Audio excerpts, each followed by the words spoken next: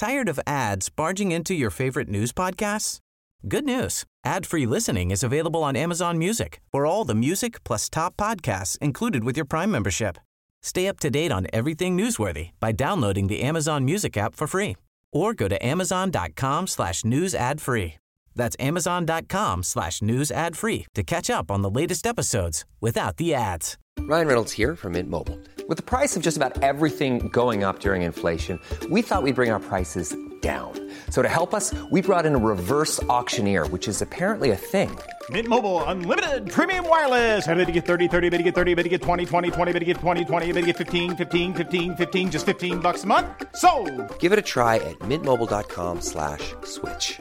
$45 up front for 3 months plus taxes and fees. Promo rate for new customers for limited time. Unlimited more than 40 gigabytes per month. Slows full terms at mintmobile.com. This is The Guardian.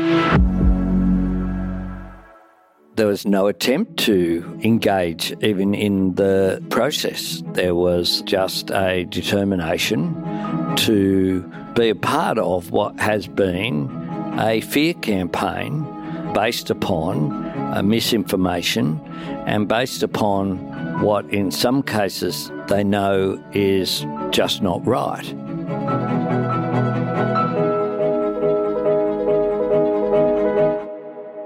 Hello, lovely podders. Welcome to the show. I'm Katharine Murphy, political editor of Guardian Australia, and my guest this week is the Prime Minister, Anthony Albanese. We sat down earlier in the week while he was in Canberra for a conversation about the voice to Parliament and what comes next for the government after the looming referendum. I'm very grateful he made the time. Anthony Albanese, welcome to the pod. Good to be with you, Katharine. So I want to start with the last time we spoke on the podcast, which was, I think, February or March, which feels, I don't know about you, but feels like several lifetimes ago. Feels like a long time ago. Yeah, feels like several lifetimes ago, right? So at that point, I asked you, we were talking about The Voice back then, so this was before Peter Dutton had a position. I asked you if, in your judgment, it looked too hard to succeed because there's no bipartisanship, rancor around it made it impossible. Would you stop the referendum? You said to me at that time that would be like forfeiting a grand final, basically, because you were too scared to go on the field. So a lot of water under the bridge since then. Obviously, you have proceeded, even though the campaign has got more and more rancorous and there has been no bipartisanship. Does it still feel like a good decision to you? It's the right decision because, as I said in February or March, if you don't run on the field, you can't make change. You can't succeed. You have to have the courage of your convictions to be prepared to put forward the argument to give the Australian people the opportunity to vote in the referendum, which they will, on October 14. And the consequences of not holding a referendum are the same as a no vote. Things stay the same. Yeah, but do you actually think that's right? That if we had not had this process, if you'd stepped away 3 months ago, or pick a point on the calendar, if we hadn't got to this point, do you actually think it's the same result? Because it's sort of like the whole race relations debate is arrayed before us every day of the week now. Do you actually think that these two things are the same? The outcome is the same in that you don't get constitutional recognition without a vote. You don't get an enshrined voice to Parliament without a vote. Things just stay the same.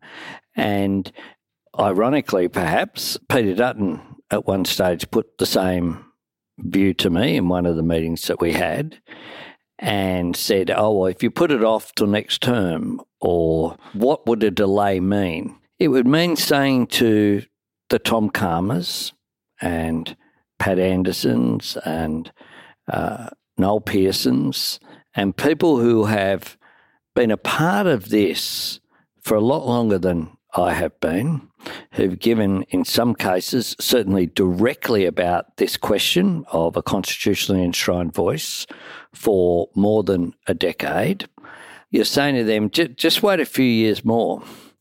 And remember that in 2019, the government said there'd be a referendum, there'd be some advance. In 2016, the government said there'd be a referendum and some advance. Most of the process leading up to the Uluru Statement from the Heart occurred by definition under the former government, and after that they'd had the Karma-Langton report, they'd had the Joint Parliamentary Committee chaired by Pat Dodson and Julian Leeser. At what point do you actually have a vote, or do you just have a process talking about having a vote? Endlessly. Endlessly. But just two ticks, hang on. Like you said, Peter Dutton said to you in a meeting, did he say, what if we delay it, or? Well, would you be prepared to, are you going to delay this? Delay it, but for what end? That's not clear. That's the point. The point I made to him, and I've made publicly as well, is were we going to wait until there was an absolute consensus like we tried to get bipartisanship?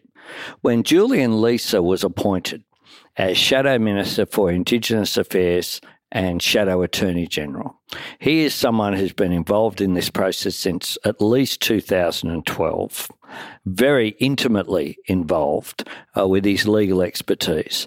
That was a sign, I would have thought, that the Liberal Party was serious about advancing this. Contrary, notwithstanding all of Peter Dutton's history, walking out on the apology that occurred in 2008, one would have thought that that was a sign that it was possible to get agreement. Of course, we know that we had the Aston by-election, and the week afterwards, Peter Dutton returned to what he'd been urged to do by some of his party, into the wrecker, into the negative, just opposing things, seeing this through a political prism of opportunism rather than an opportunity to actually do something positive. And he chose to do that. That was a decision for him. But the idea that I could say to Indigenous people, the sort of leaders who are involved in the referendum work group, we'll just hold on, we'll just wait until everyone agrees. All agreed, or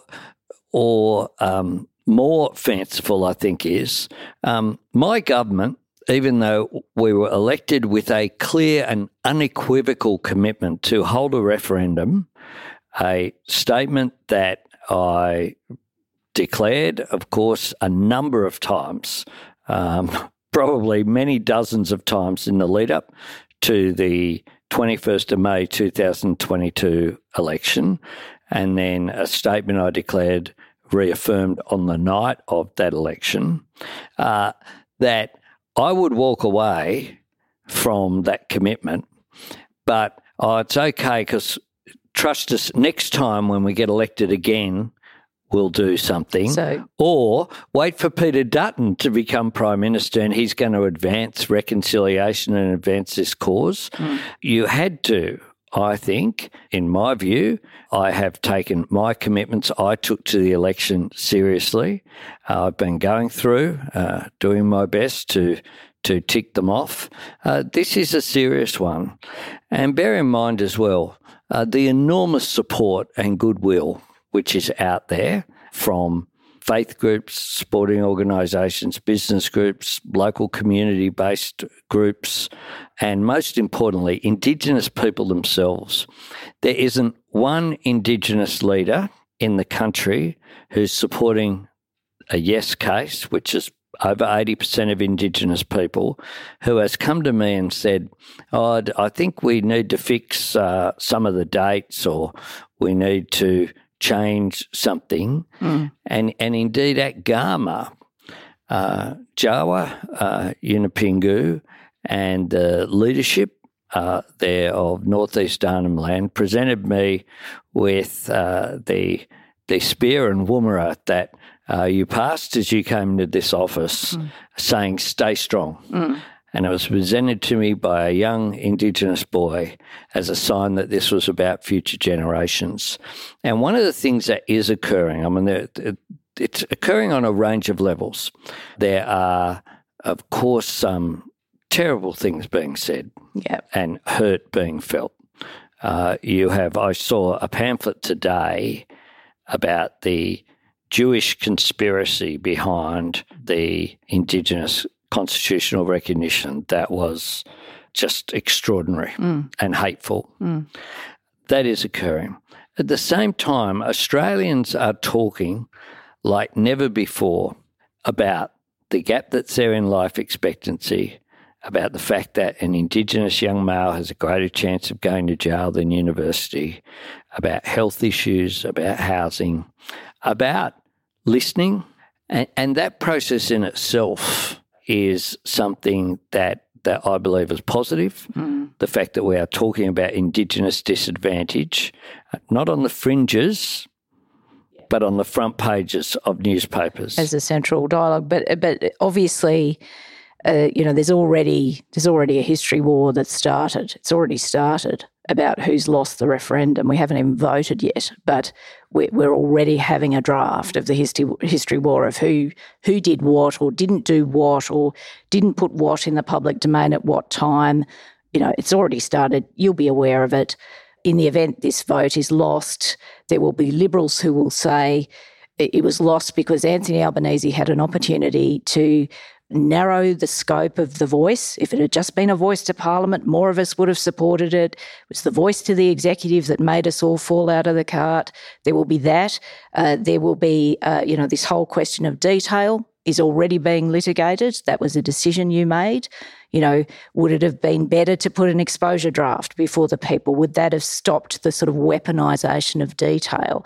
Look, I know you will have had these thoughts. So do you think an exposure draft might have helped? Do you think some sort of more, inclusive position towards the Liberals would have helped? We have been inclusive. We had a parliamentary committee established. I set out a timetable last year for legislation being developed in March, draft legislation, said when the timetable would be, said there'd be a parliamentary inquiry, said there'd be then a determination in June, and then said in the last quarter of this year there would be a vote. So set out a very clear timetable. Peter Dutton got to address the referendum working group twice on 2 occasions. I met with him 7 times. There were no amendments moved and voted on in the House of Representatives or the Senate on any of the wording. The wording is very clear.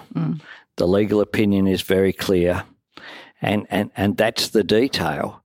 It's there, and it's up to the Parliament. Of course. Up to the Parliament, just like any other part of the Constitution, to do the detail. We don't have in the Constitution how much funding how many Canberra there North are or whatever.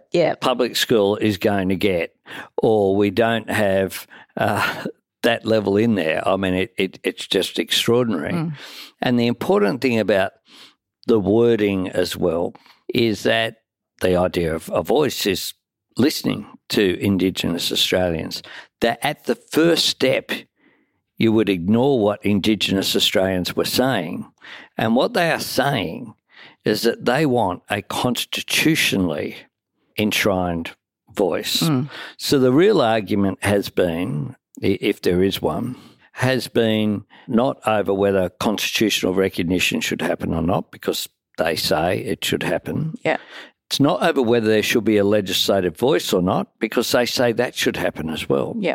It's whether that legislative voice should be enshrined in the Constitution.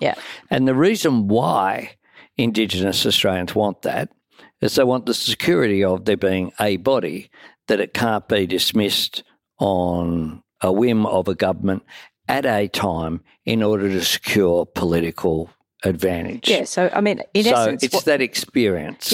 But what comes from what you're saying is that where the Liberals would have asked you to compromise, support for the proposition from the Indigenous leadership wouldn't have allowed the compromise. I mean, you're saying something broader than that. Well, Indigenous Australians, I think, have compromised incredibly.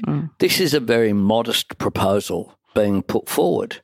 They have compromised. They have been prepared to engage, and the difference in the words from the draft words that I released at Gama last year, the word may give advice, the word including in the third part, so legislation over the functioning of the voice will be over the composition, procedures, etc., but including is an important word that was put in there as well. So there has been compromise in order to try to secure support. But let's be clear, Peter Dutton, just after the Aston by-election, and there's no accident that occurred, called a special party room meeting, declared support at that meeting, and the bit of paper that went around said there would be a national voice, then did a press conference and changed the decision almost, or didn't accurately depict what the party room members thought they were doing. And Peter Dutton clearly made a decision that his party room wouldn't have supported a yes proposition or even a neutral proposition. And that reflects a change in the Liberal Party that's occurred. Where has Simon Birmingham and some of the moderates been on this issue? The Liberal Party that was here when I came here in 1996 had your Petro Georgios and a range of people. Now, to their credit, you have had Julian Leeser show enormous courage, Bridget Archer, and in the Liberal Party organisation, you have the Yes campaign being run in part by pretty key Liberal Party operatives. Tony Nutt, former National Director, State Director of the Liberal Party, John Howard's former Chief of Staff, Mark Textor, doing the polling, who did the polling and came up with a range of the slogans and ideas behind Tony Abbott's election victory in 2013. The truth is that the Liberal Party under Peter Dutton has continued the shift to the right that has occurred in recent times and has engaged in questions being asked in the Parliament where Paul Fletcher, another of someone who would be characterised by some as a moderate, has sat there asking or suggesting that a voice to Parliament is going to somehow influence the Reserve Bank on interest rates. So now, they know that that's absurd. They have been prepared, though, to go down that road. And I think that is unfortunate that has occurred, but it is characteristic of where the Liberal Party has been prepared to go on this issue, in spite of the statements that were made for a long period of time when they were in government about goodwill.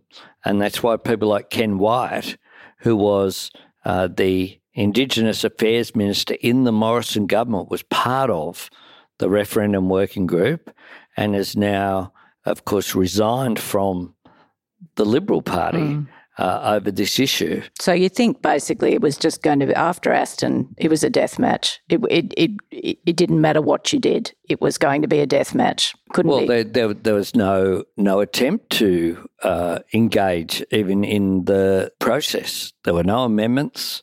There was just a determination to be a part of what has been a fear campaign based upon misinformation and based upon what in some cases they know is just not right.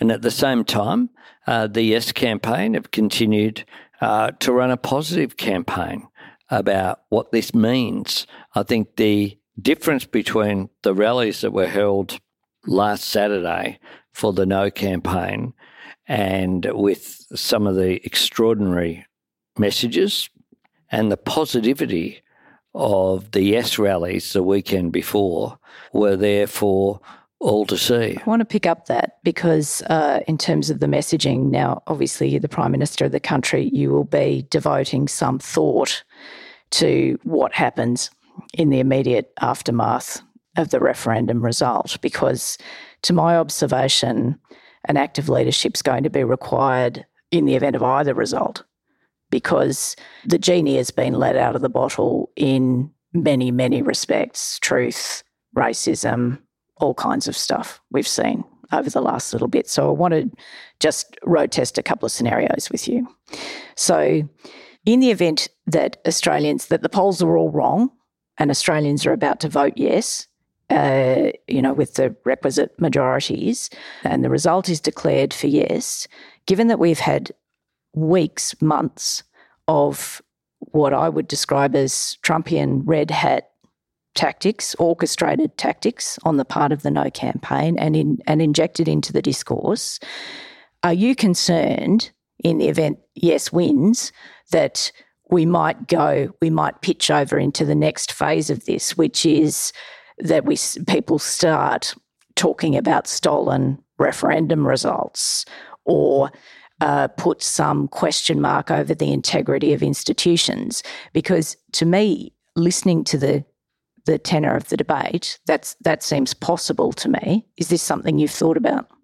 Well, I think that a yes result will be unifying. I go back to other debates that have been held over marriage equality, over the apology, and when a positive affirmation was made, the country moved on pretty quickly. And I think that I've already foreshadowed, as I did way back in March with Peter Dutton and David Littleproud. I spoke to them about this is after they declared they would support no. I said to them I would want a joint parliamentary committee, bipartisan. I've reaffirmed that I would want to see joint chairs, someone from the Labor Party, someone from the coalition, to be worked through, and that would work through the legislation, and people would see then, I think, pretty quickly the non-legitimacy of the fear campaigns. I think it will be incredibly positive for the nation if that occurs. Yeah. And I think overwhelmingly, look, there are some people in Australia, like around the world, impacted by social media and engaged in rhetorical positions, over the United Nations, World Economic Forum, conspiracies that are there. That's a fact of life, but it's a minority. And the No campaign itself is relying upon people not having information. The whole main slogan they're using isn't about find out. Yeah. It's don't find out. Yeah, don't find out. It's almost applauding not being informed is what it's doing. But are you worried about that? Because I think you and I are looking at the same landscape. No, because I think you're not worried about it. Those people will move on very quickly in terms of people who have examined. I think that people who have a look at the question, think about it, when people do that, they vote yes. Not everyone, and some people can look at the same things and come to different conclusions, and that's fine. But overwhelmingly, the No campaign, by its own declaration, is not relying upon that. It's relying upon the opposite. Yeah, but I can see your architecture for drawing together, moving on in the event of a yes of a yes vote, and that was my question. What happens? But what's the flip side of that? Because we've obviously seen it's sort of like a slow moving thing in my head. It's kind of like we saw these forces basically start to come to the fore around the pandemic. In this country, it's a bit different in America, but we've seen that same, the language about elites, institutions being rigged, all of this stuff sort of birthed during the pandemic. There's been an accelerant now with the referendum result. Sure. Often with media commentators with their own TV programs, weekly columns, speaking about them not having a say. And but you're not really worried about it, with though. no irony whatsoever. No. Well, it's there. It's an element. But I have faith in Australians' common sense that if a yes vote is carried, I think overwhelmingly the nation will move on pretty quickly. You know, one of the ironies of this debate has been Peter Dutton trying to say that the government is, only focused on this, and then going into question time every day and asking about nothing but this. At the same time as yesterday we released an employment white paper. Today I opened an urgent care clinic in South Australia. I've just come from a disaster preparedness summit with every state government, local government, emergency services, non-government organisations together here, summit here in Canberra. Tomorrow I have a range of other events for the rest of the week.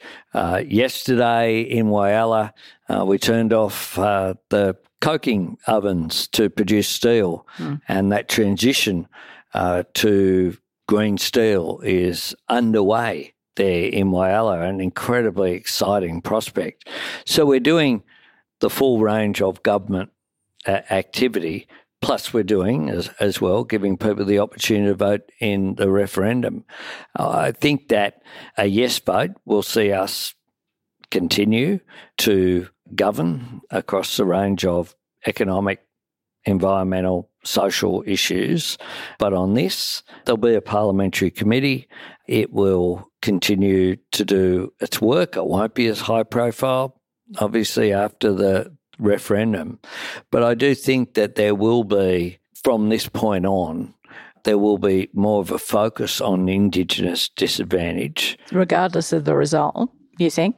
I think there will be, yes. I think there has been. Because conventional wisdom would be, if this fails, if the polls are right and this fails, that completely screws the reconciliation agenda for years to come. What does it do? Does it strand truth-telling? Does it strand treaty? Does it strand, a debate that you have in the back of your mind about Australia becoming a republic? The conventional wisdom would be a no vote just cruels all that. Well, I think that the awareness and consciousness of Indigenous affairs has been raised to the point whereby, you'll never again have, I don't believe, a situation where you won't have Indigenous affairs raised on the floor of the Parliament.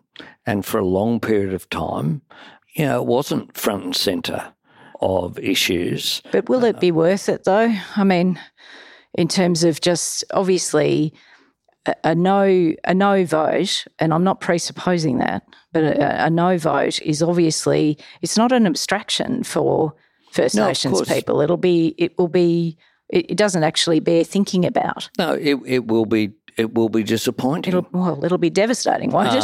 Won't it? Seriously? Indigenous people, someone said to me, I've suffered so much in my life. What we're going through here is just, what we've copped. Indigenous Australians, for them, racism isn't something that they encounter is beyond their comprehension. So one of the things that there has been some greater evidence of it, but structural disadvantage is there. The resilience is there as well. Indigenous people, as I said, I think earlier in this interview, there's one person who has said to me, maybe we should wait. Maybe we should just press the pause button. I mean, I've had it put to me by some commentators that none of them Indigenous. That's the case. Wait until the economy is looking better. Wait until, and the time frame for the referendum, bear this in mind, was very consciously one of the few times in our lifetime that I can remember where you can find a year without an election in Australia. We have 9 levels of government. They have either 3 or 4 year terms. By definition, there's usually at least 2 elections every year and often more. But we're in this period where where there was some clean air. And that was an attempt as well to depoliticise. That was a conscious decision that was made that the time was right. You know, the idea, I'll put it off till next year, that you do it in the middle of when there's state or territory elections in the second half of next year, to me would not make much sense. So let's just one more. I want to get on to some other things, but let's just one more on the voice, just on this, in this misinformation prism. Sounds like you're less worried about, you know, what might happen than I am. But I'm interested. I'm an optimist, Katharine. Yeah, well, yes, that is very true. But is the government concerned about, aware of, monitoring the prospect? Because anybody listening to the pod who's on social media will be aware of the sludge of stuff that is around that's referendum adjacent, all kinds of... We put additional funding in the budget, you might recall, for mental health, for Indigenous Australians, and you know, we were conscious of that because we had the feedback. No, of course, but this is another question. Obviously, when experts study misinformation and disinformation around the world, when state actors get involved in misinformation and disinformation, it's during times in democracies of high polarisation. We've seen this in the past. We saw it in the US election cycle. Is the government concerned or monitoring or cognizant of the fact that some of what we see on social media is not so much messaging by the No campaign, but is orchestrated interference in a democratic process in Australia? I'm not asking this because I've got evidence. I'm asking the guy who would have the evidence if it was happening. Well, if I did, I probably wouldn't be talking about it on the podcast. Is it a risk? Of course, foreign interference in political processes is a risk, and it's something that we're conscious of. And, you know, I don't want to start up other theories unnecessarily.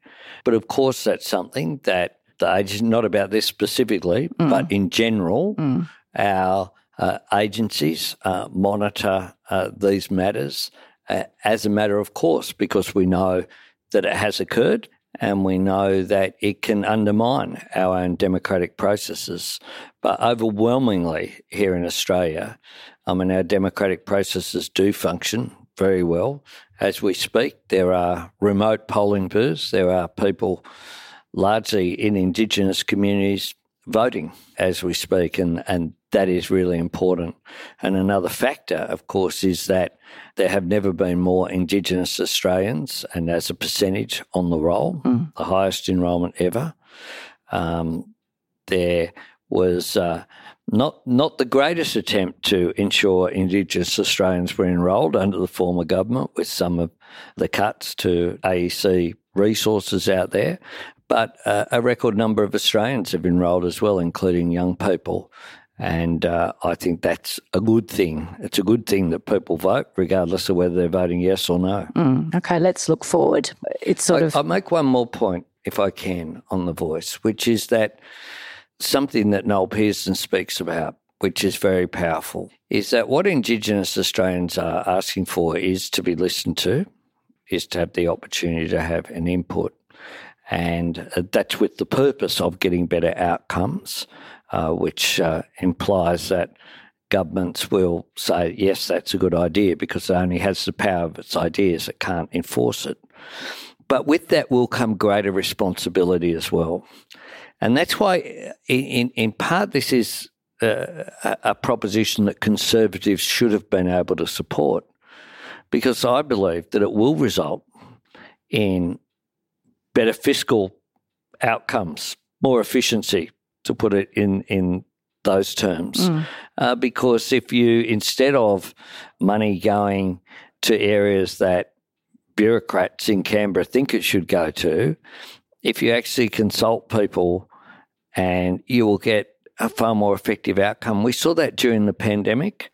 When at the beginning of the pandemic, I remember sitting in briefings here from health officials, there was a real fear about a devastating impact amongst Indigenous communities, and it had a bad impact. I don't want to underplay it. But at one stage, there was a fear that the impact would be much, much greater.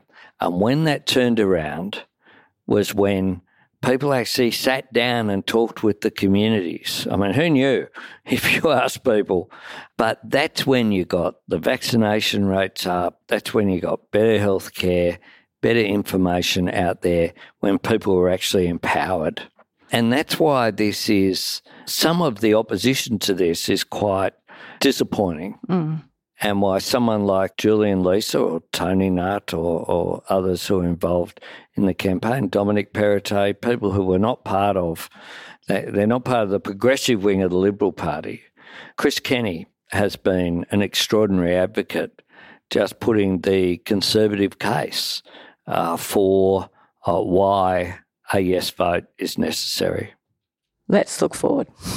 Obviously, we've had the opening phase of the government has been events, as it always is, and the sort of the program of implementing your election promises, legislating your commitments, etc. I've been away for a while, coming back.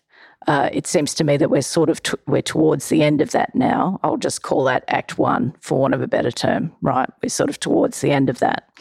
Now, looking ahead, we're almost in another election cycle, which, you know, hooray! Sorry.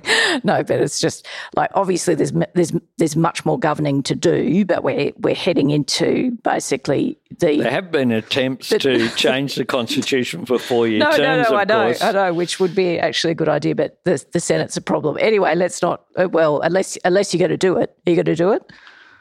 No, he's looking at me. He's like, are you mad? No, okay, let's keep talking. Okay, so Act 2 is before us. It's a bit mysterious to me what Act 2 is. What is Act 2?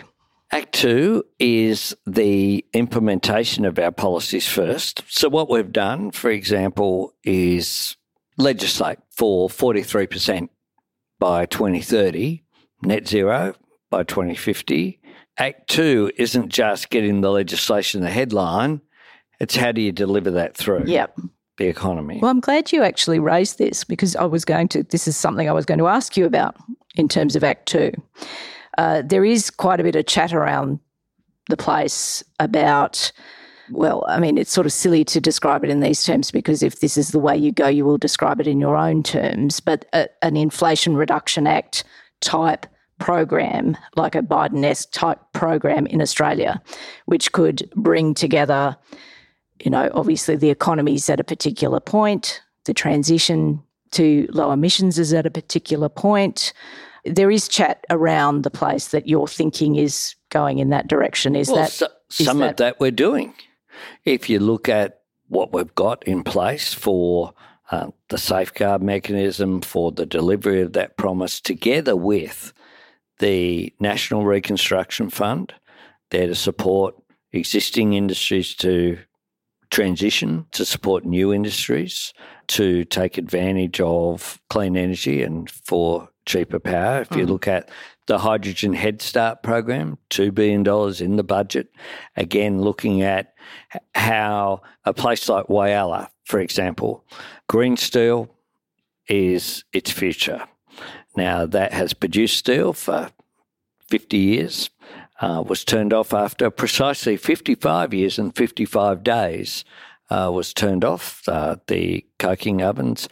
How do you power that industry so that you're producing steel in Australia, which is green, using the skilled workforce, using the high-quality magnetite, which is available in abundance with 4 billion tonnes that will last for many decades into the future, and then fixing up Port Bonython so that you can have exporting of that. Yeah. I'm not saying you're not doing any of it. One area. Yeah, but what I'm asking is, are you going to do more of it? That we are doing. Well, we are doing more. And the announcement we had, it was a $100 million announcement we had in Whyalla together with the state government. There's a vision there as well for the largest electrolyser when we talk about green hydrogen in the world. I think there's, in a few places, the Pilbara, Gladstone, Whyalla, so Spencer Gulf area of South Australia, there is an enormous opportunity for Australia to become a renewable energy superpower. The back on track now, the Sun Cable project to export energy to Singapore, Indonesia, from what will be the largest solar plant in the world. All of these things come together with our employment white paper we released yesterday, our fee-free TAFE, and what we're doing to train Australians. So my vision is, a clean energy economy using the advantages that we have, the best solar resources in the world, one of the best wind resources in the world, using the resources we have under the ground, copper, lithium, vanadium, nickel, all of these critical minerals and rare earths that will be to this century what fossil fuels were in the past to help drive Australia's economy, and skilling up Australia for those jobs. Now, it fits in as well with our international policy, the work that Nick Moore did for us, developing the Southeast Asia economic strategy to 2040. It's no accident we're bringing ASEAN leaders here to Melbourne in March next year to talk about those issues, to celebrate Australia's 50th anniversary of that relationship.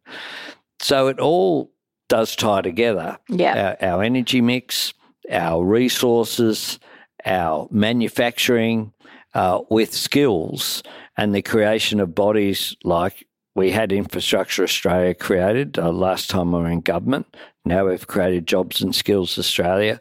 What are the jobs of the future of 5 years, 10 years? How do we train people for them? That's all about positioning Australia, just as the Inflation Reduction Act in the US is in part a response to the pandemic. It's a response to say that nation states need to be more resilient. They need to make more things and need to be able to stand on their own feet because we're vulnerable if we are just relying upon trade that can be disrupted, whether through a pandemic or through international conflict or a cybersecurity event. And so I am very conscious about how all this fits together. Sure. And what you'll see is that very much more of it, or well, you are seeing it, but all with I feel like we're dancing around this. All with that theme. You don't need to change tack every year. I'm not suggesting that this would be some unheralded sound the trumpet. No one's ever talked about climate change or the transition in the government. That is not what I'm suggesting. What I'm asking you is, will we see more of it? Will we? Yes. Okay. And you are, and you're seeing. We've brought in Greg Combay has joined the public service here to look at particular areas and regions and how they transition to make sure they're not left behind. And I think that the decisions that we make this decade can set Australia up for many decades ahead. And unless we make the right decisions, we'll fall behind. If we continue to do, what the former government did, 22 different energy policies and not land one, what you actually need to do is to have that sense of purpose going forward about seizing the economic opportunities that are there, making sure that the economy doesn't just work for some, but works for a majority of the population, that people have that opportunity to benefit from economic growth, not the other way around. People working for the economy. We want an economy that works for people is what we want. You've obviously sort of laid out the fundamentals of the transition and Australia's natural advantages or comparative advantages in the transition. But one of the advantages you have as a Prime Minister is you actually have a progressive parliament at this point. Is that something, is having a progressive parliament a lever for you over Act 2 to accelerate this transition or to put more bells and whistles around this transition? I'm not suggesting you just discovered it. I'm just the parliament isn't a tick and flick parliament either, and you can have a circumstance whereby obstructionism is put in place in order to get product differentiation. I mean, the Greens political party opposing the Housing Australia Future Fund for months, which delayed its introduction and its commencement, was completely illogical. And eventually they got there, but that's an example of where you don't necessarily, I don't take this parliament for granted, and we need to get our legislation through the Senate. But a lot of what we've set up now enables us to act as a government because the framework, the legislation is in place. Yeah, and that was very important to secure all of that. So I think it's maybe the answer to the question. Are we going to see more of it? Yes. It's yes. And you're seeing it. You saw it yesterday. Do you see what you're doing with the tenses there? You'll see more next week. No, you're seeing it. And you'll see more of it next week. You'll see more of it next month. When I travel to the United States, we'll be progressing as well the agreements that were put in place, which are aimed at how can Australia take advantage of the Inflation Reduction Act as well for our industries. Domestically and so we're working on all of that. We're working as well to remove trade impediments to China. We're working importantly with the ASEAN strategy. It's very important. Yeah, I see how that all fits together. When you made the point, and we're really pressed for time, there's a couple of things I want to get to, but just when you made the point about the Greens and obviously sitting on the housing thing for a period of time, obviously the government increased its offer. Are you saying, though, if the government came forward with some sort of Inflation Reduction Act type program, like an enhancement of what you're already doing, are you saying that you're concerned that the Greens had obstructed? Well, we don't know. That's the point. They disrupted the housing package with no justification. I mean, the increased investment, $2 billion, the Social Housing Accelerator, had nothing to do with them.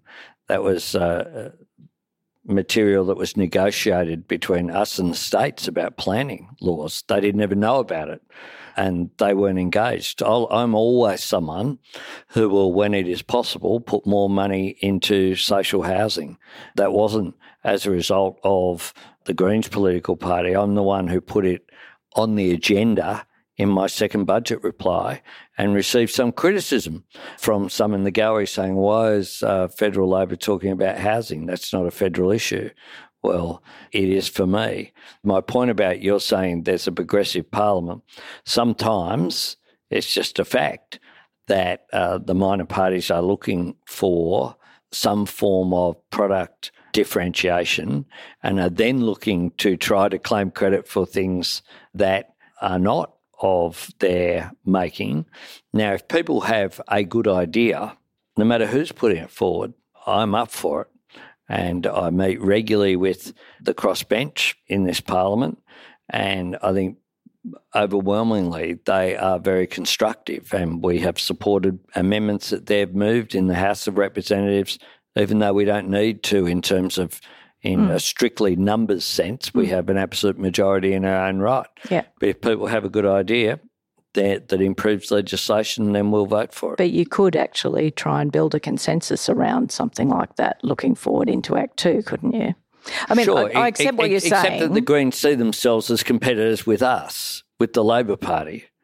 That is a part of their and they, of course, shouldn't be seen as a homogenous group. Some see outcomes as being more important than others.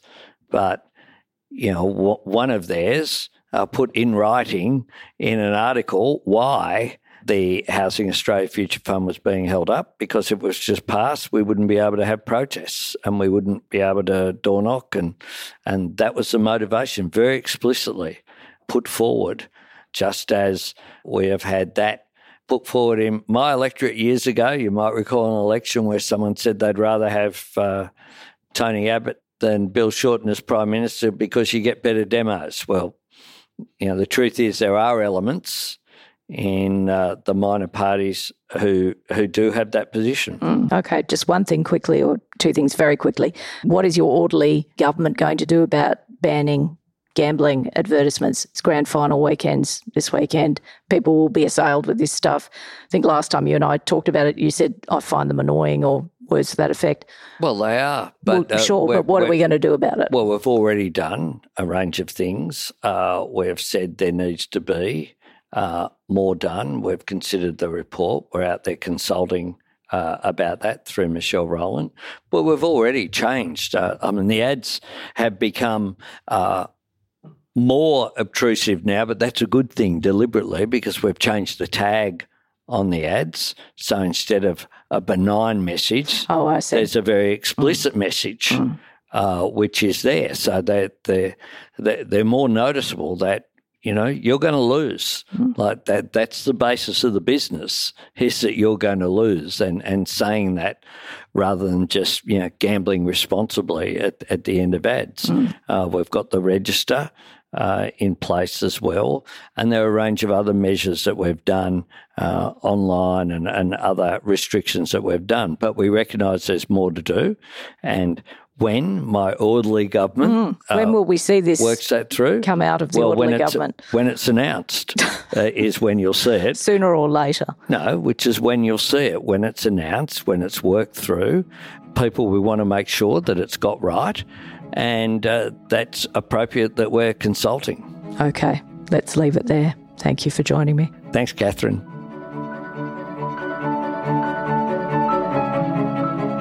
This episode was produced by Miles Herbert. The executive producer is Miles Martignoni. Thank you to you guys for listening. We'll be back next week.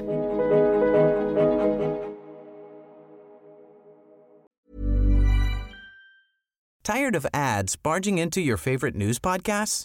Good news. Ad-free listening is available on Amazon Music for all the music plus top podcasts included with your Prime membership.